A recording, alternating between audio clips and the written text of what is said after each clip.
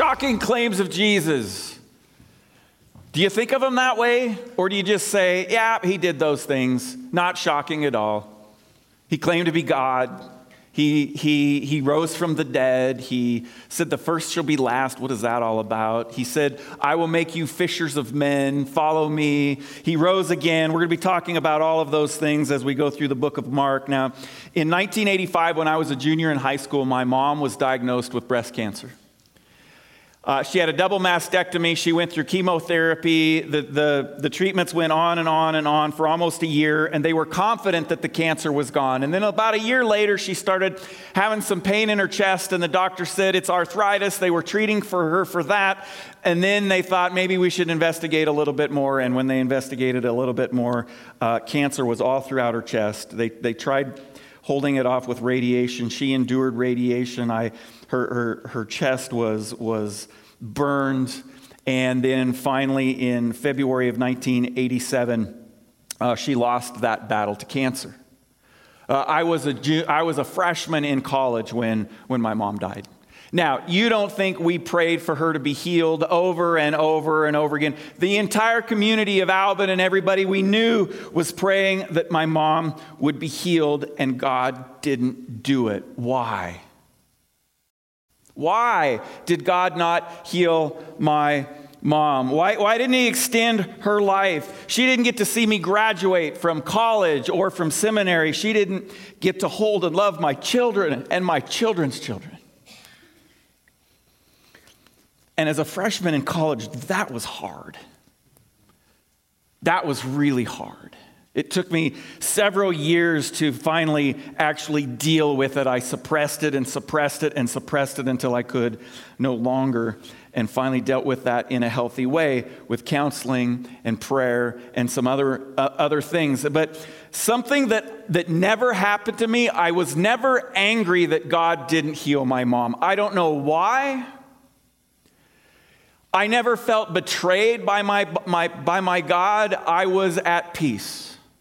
In fact, my entire family was at peace over this whole situation. It was hard to watch my mom go through this. I remember her last Christmas. My brother, who lived in Matitsi, came home for the week, and he had no idea how sick Mom was.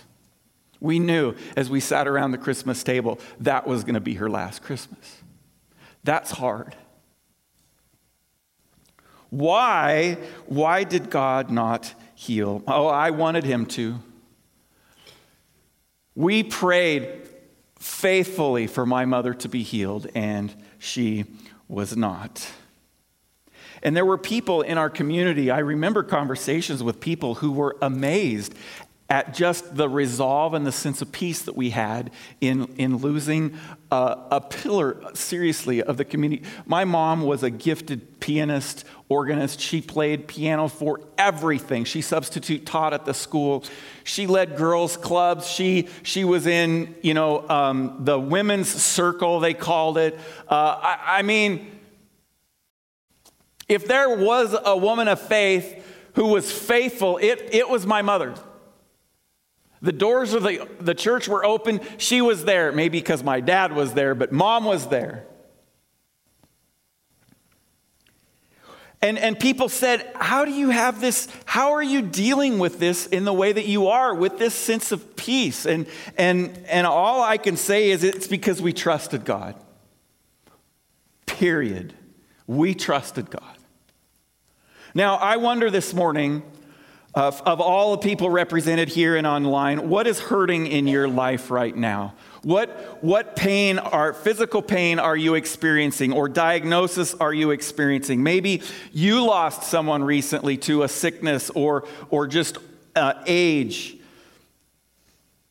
Or maybe you're experiencing emotional pain or psychological pain, spiritual or relational. Jesus claimed to be able to heal it all.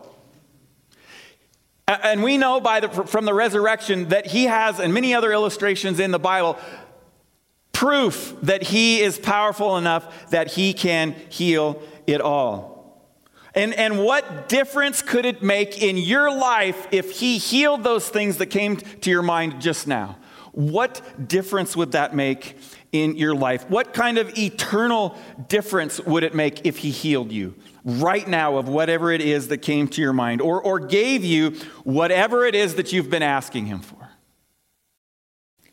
Now, this morning we begin this series, which is going to take a look at some of these amazing, incredible claims that Jesus made. And as we're going to see in today's passage, he did just that. He had the power to heal. Turn with me, if you would, to Mark chapter 2.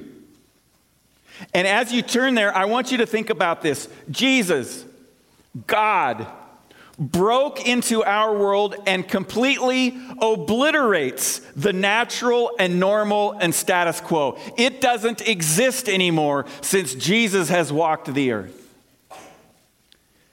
Because of the power of Jesus to heal and do so many other things, you can't think of any human system or tradition or authority as inevitable or absolute anymore. Not with the power of Jesus. Jesus has come. He's alive today. Anything can happen now. Anything. And may we respond actively to all that we see Jesus do in the book of Mark as we go through this study. This, I think, is why God didn't do what we prayed for in healing my mom. This is why I don't think I got angry or bitter towards him for what I wanted him to do. Several of those reasons are found in this passage today. Mark chapter 2, 1 through 12. A few days later, when Jesus again entered Capernaum, the people heard that he had come home. They gathered in such large numbers that there was no room left, not even outside the door, and he preached the word to them. Some men came, bringing to him a paralyzed man carried by 4 of them. Since they could not get him to Jesus because of the crowd, they made an opening in the roof above Jesus by digging through it and then lowered the mat the man was lying on. When Jesus saw their faith, he said to the paralyzed man, "Son, your sins are forgiven." Is that not the weirdest thing that you've ever heard in your life? So Jesus is in the middle of this house. It's packed. Standing room only, I can imagine. People maybe give him a little space. He's teaching. You can't even get to the door. And all of a sudden, crumbs, stuff starts falling from the ceiling on top of Jesus or in front of him. I mean, have you ever been speaking somewhere and maybe it's a baby crying, or somebody's talking to the person next to them really loud, or somebody's phone goes off and it like breaks your train of thought and you try to get back, and here is Jesus in the middle of this house, and all of a sudden this man is lowered down in front of him. Right? Weird. That is weird to me. What were his friends thinking? And then Jesus says this, "Son, your sins are forgiven." You said, what?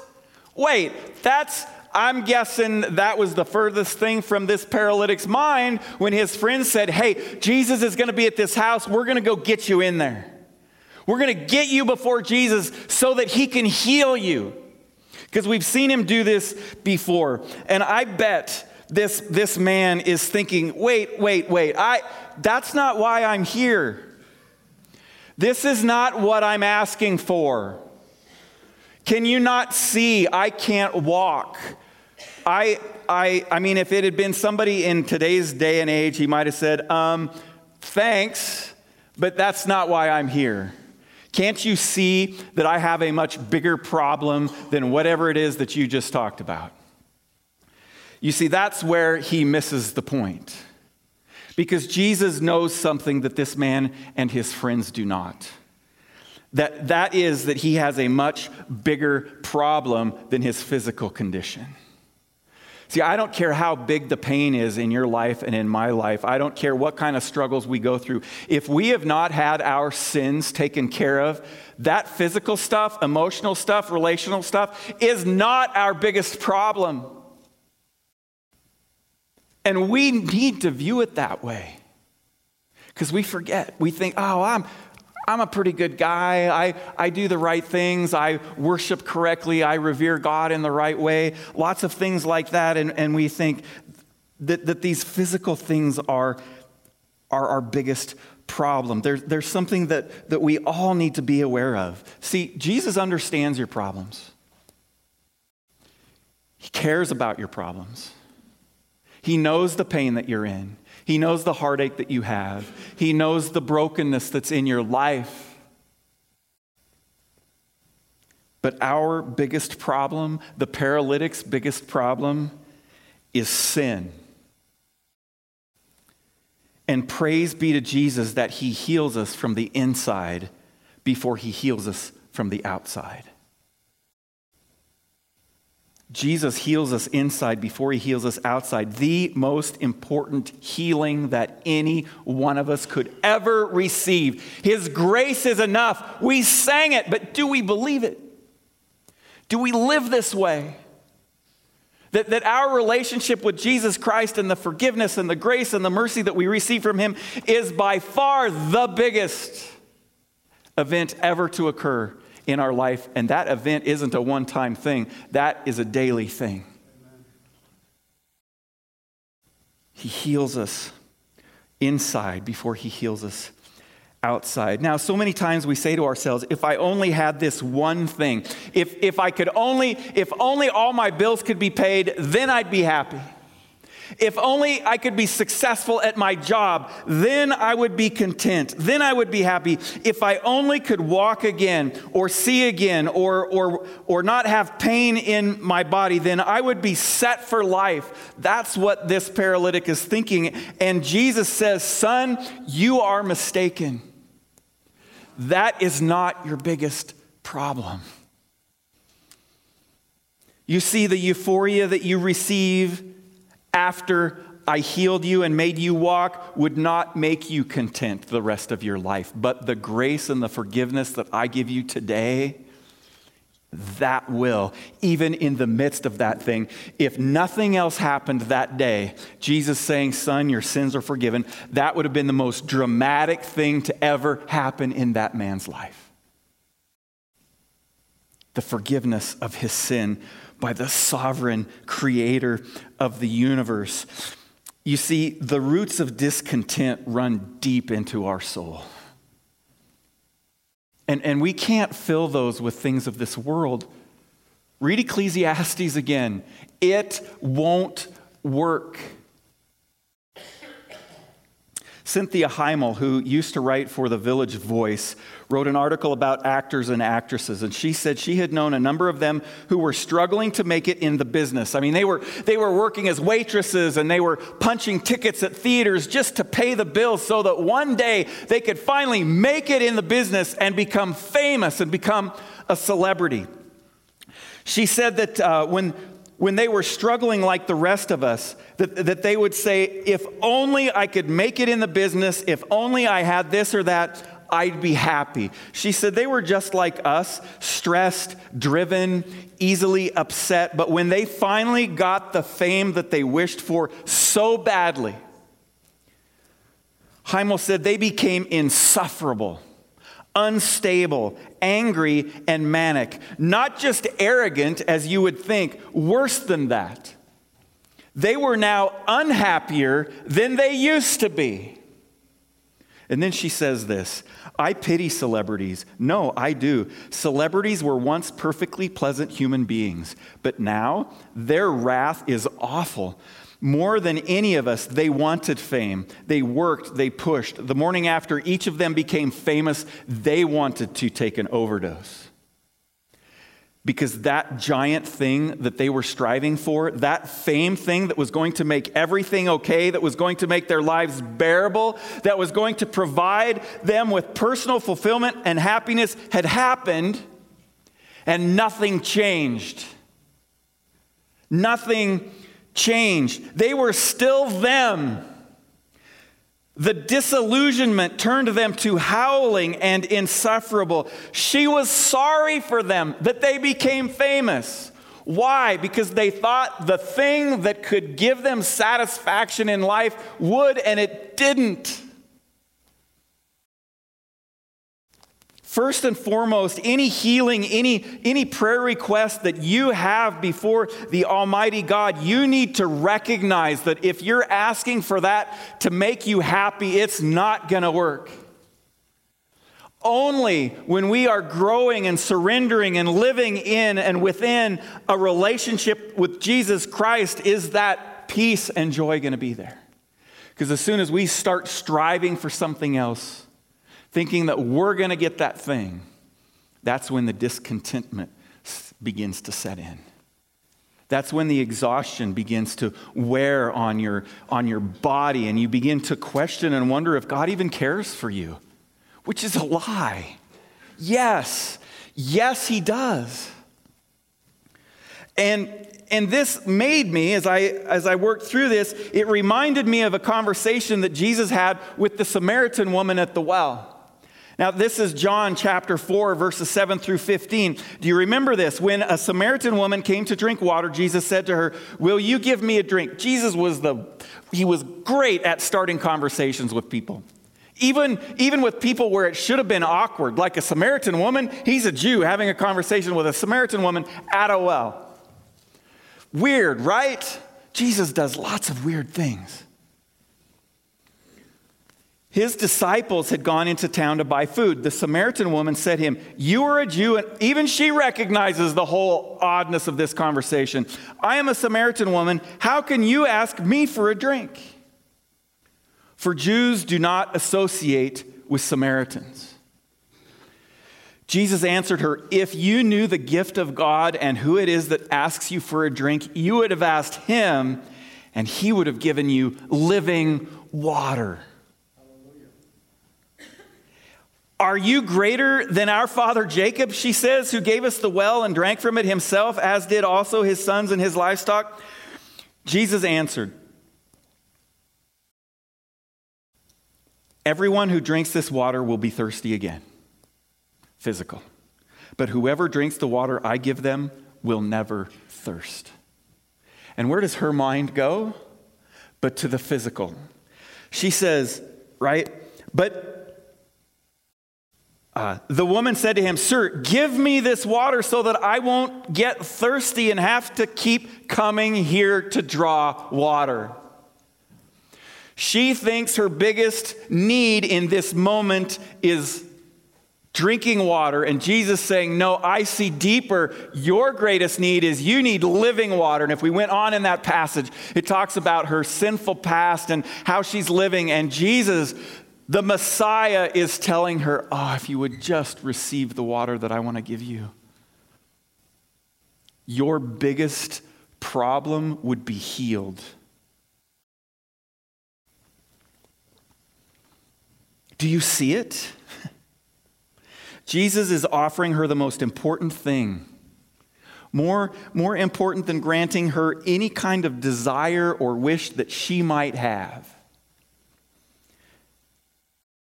This living water, this is salvation in Christ.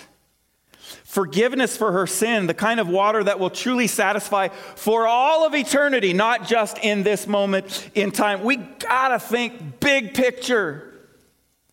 Because in this world, we are little picture people. We are immediate today. This is my need. I want it fulfilled right now. Ooh, I want that thing. Here, let me just order it on Amazon. It'll be here in a couple days. Right? We fall into that.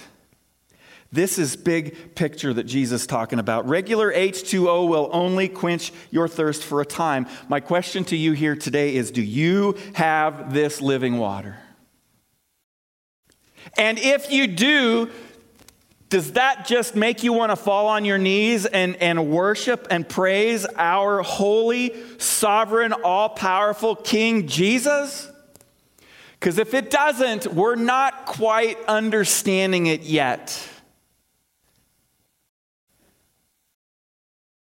What have you done with the living water that Jesus offers? What have you done with true healing? Have you received it? And the question that I think also is, how desperate are you? How desperate are you to have whatever it is that you're asking for or praying for healed in your life, because we got to be desperate for Jesus. We sing a song, I'm desperate for you, but does that really but does my heart really, do I really feel that, or is it just words from a page?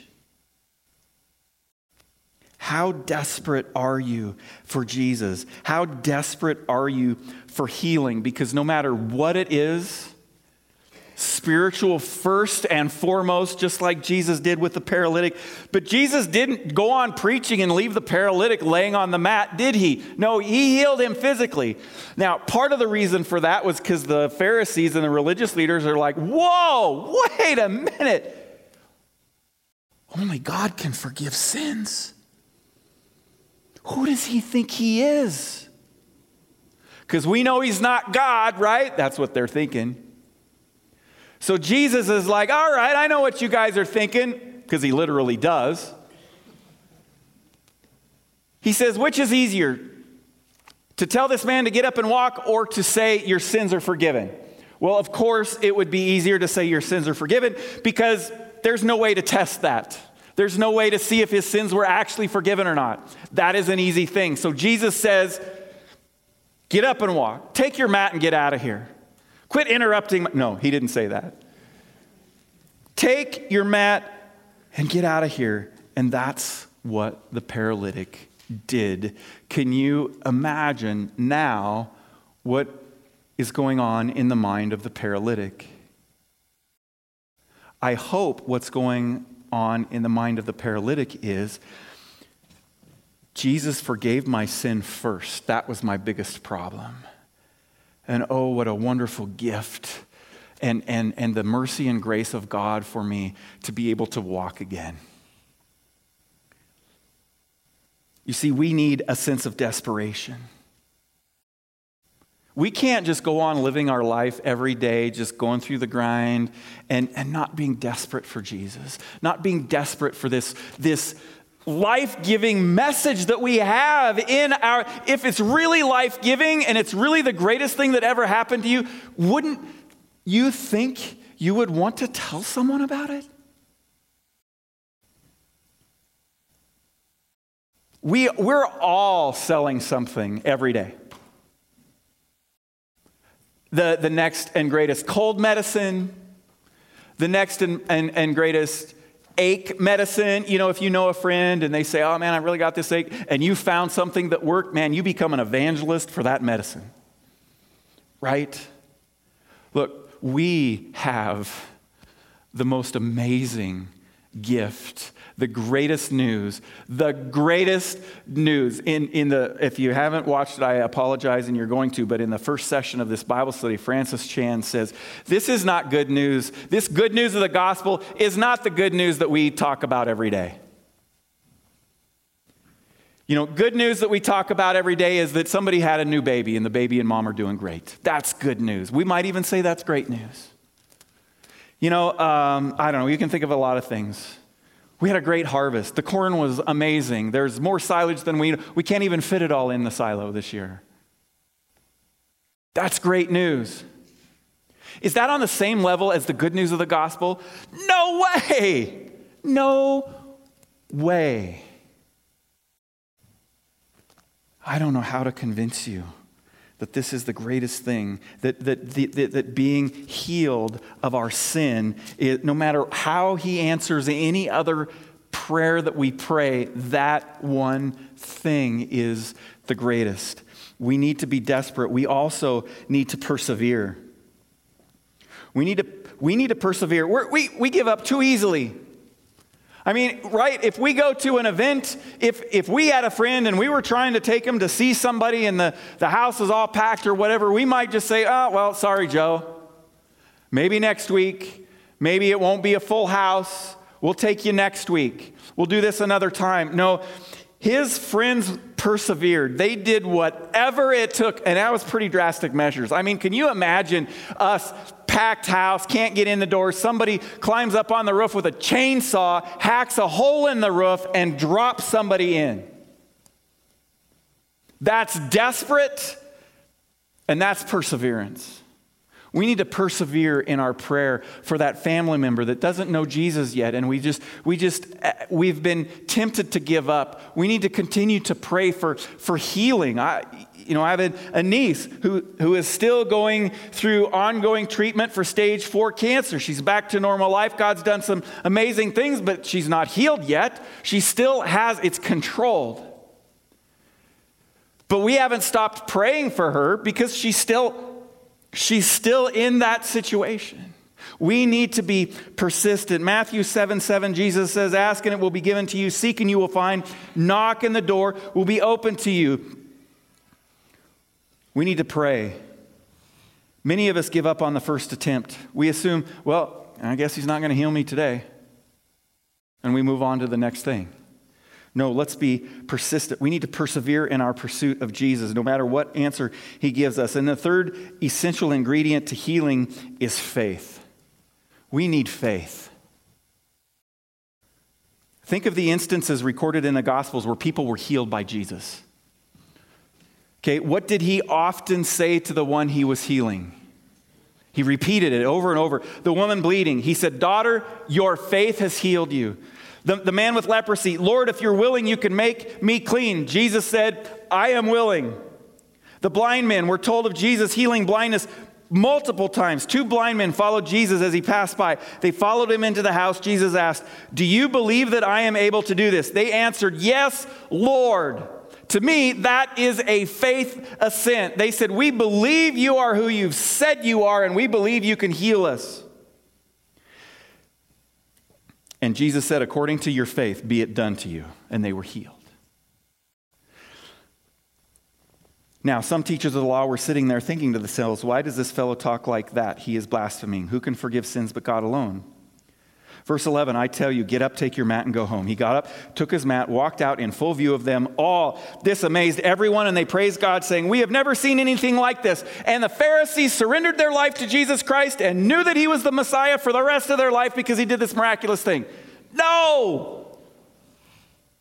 How do you not see supernatural spiritual things? It's the skeptic in them. It's the skeptic in us. Well, I'm not going to ask for healing because what if God doesn't heal me? I saw a meme the other day from a friend. It said, some of my friends say that why pray if God is sovereign? And I say, why pray if he's not? He is sovereign. And he says we don't have because we don't ask. We need to ask. We need to pray faithfully, in faith that he's going to do something. And if he does something different, we need to say, thank you for answering. Thank you for being my God. Thank you for caring for me. Thank you for saving me from my sin. And go on. See, we have examples when Jesus healed because of the faith of the people. We also have examples of when Jesus doesn't heal because of a lack of faith. That's in Matthew 13, 54 through 58. Basically, he's in his hometown. The people knew him growing up, and they're like, oh, no, what? It's Jesus. He can't be God. And then what does it say? And he did not do many miracles there because of their lack of faith. So God heals us when we have faith. He doesn't heal us when we lack faith. So does that mean that if we pray and he doesn't heal us, then we automatically jump to the conclusion that we don't have faith? No. That too is a lie from hell. You see, God's going to do what God's going to do. And we need to trust him for that. We need to rely on him for that. We need to pray for healing, yes, but we also have examples of when Jesus didn't do what the people wanted, even though they had faith that Jesus could. Lazarus, for instance. Mary and Martha sent for Jesus because Lazarus was sick. They knew he could heal Lazarus. Crickets. Jesus didn't get the text message. No, he got the message. He didn't go. He knew Lazarus was sick. He didn't answer their prayer. Now, we see that he ended up doing something even more miraculous by raising Lazarus from the dead. But there were many, many people that Jesus walked by every day and he didn't heal them. the disciples walked by somebody who would often have his friends take him down into the water before the angel would stir the water so that he might be healed. Jesus walked through that pool many, many times. That man was laying there many, many times. Jesus never healed him. Why? I don't know. It could be because he didn't ask. It could be because in God's sovereign plan, he wasn't to be healed. And that's hard for us to understand because we think if God is a good God, why wouldn't he just do everything that we ask? Have you ever seen the movie, Bruce Almighty? I think that's the one. He gets all these email requests. And he's like, wow, all these people. He gets like he's God, okay? He has the power to grant people anything that they ask. And he's got all of these, like thousands and millions of emails of all of these requests that these people have. And he's like, forget it. And he checks them all and he puts yes. And then sends them all. And everybody gets exactly what they asked for. And the world becomes chaos. We need to trust that God knows what's best for us and that we don't. And that can even include healing of a physical ailment. Trust me. You say, well, that's easy for you to say. Well, is it really? I've lost my father. I lost my mother. I've lost friends. Accidents, diseases. I've held dead babies in my hand. Trust me. I've experienced pain. But in that pain, I trust that God is sovereign. And he's never going to make a mistake, ever. And I know there are people in this room who have lost children and who have experienced incredible, dramatic, difficult, tragic things. And I am not trying to minimize those things. What I'm trying to say is those things can't discourage us. They hurt, they're painful, but where we need to turn is to our Savior, Jesus Christ.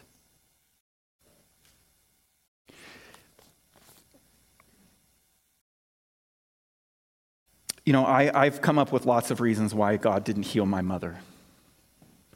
She bought me everything. She bought all my clothes. Well, okay, my wife still does that. Because you wouldn't want me to wear up here what I would buy for myself. She made my bed every day, except when I was in college. But I was the only college student who had matching comforter, pillow, and curtains in my dorm room.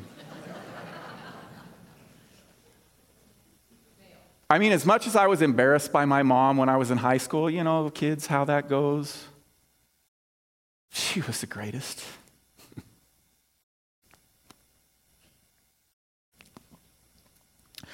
I don't believe God didn't heal my mom physically because we didn't have enough faith. We had enough faith. It's a mystery. It's just a mystery. He didn't heal her because he valued others more than he valued her life. That's not why. Her being physically healed didn't fit into God's sovereign plan, whether I liked that or not. But my mom was in fact healed because today she is in heaven. So her biggest problem was healed. She had surrendered her life to Jesus Christ. Her sins were forgiven because of Jesus' sacrifice on the cross and him conquering sin and death and rising from the dead. She was saved, and that is the greatest healing that any of us could ever receive, and may we never forget that. And may we believe that. May we surrender. If you're listening today and you're sitting in here and like, well, I'm really not sure I would be in heaven. Man, can Jesus knock on the door of your heart any louder than he is this morning? The Holy Spirit is speaking to you right now. Surrender your life. Believe in him. Confess with your mouth that Jesus is Lord and believe in your heart that God raised him from the dead, and you will be saved. And the peace of God that passes all understanding will begin to permeate your life. And though it won't make those difficult things easy, it will add hope and peace in the midst of those things. See, it's a good thing when God doesn't answer every request we have in the way that we want him to, because we don't really know what's best for us. Let's trust him. Yeah, I miss my mom. But I trust the sovereignty of God and how he answers my prayers no matter what that answer is. And may you all as well. Let's keep inviting Jesus to heal us, whatever it is that you need healed from. First of all, your sin. And then whatever it is you desire. Let's persevere in our relationship with him and pray, and let's all trust him. Have faith in him. There is no better place to put your faith than in Jesus Christ.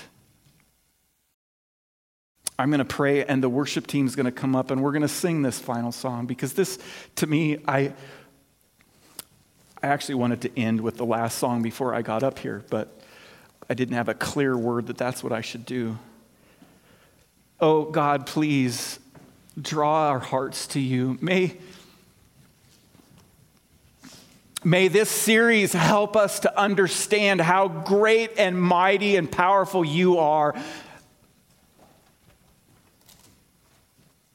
God, our righteous, ever-present, all-powerful, all-knowing, sovereign, creator of the universe, Lord of all, King of all. No one is greater. No one. No power, no entity, no angel. Help us. Help us to understand that the biggest problem anyone has is the sin in their life, and help us to surrender that to you. You paid the price for that. Help us to submit that to you. Help us to keep that in perspective as we then begin to cry out to you for other things in our life, like healing a mom or a dad or a friend, or providing in a miraculous way because we have a financial need, or a relationship that is just a shambles. God, you can do the impossible. Help us to trust you. Help us to cry out to you to heal those things. And then help us to listen and surrender to the answers that you give. We worship you with this final song in Jesus' name. Amen.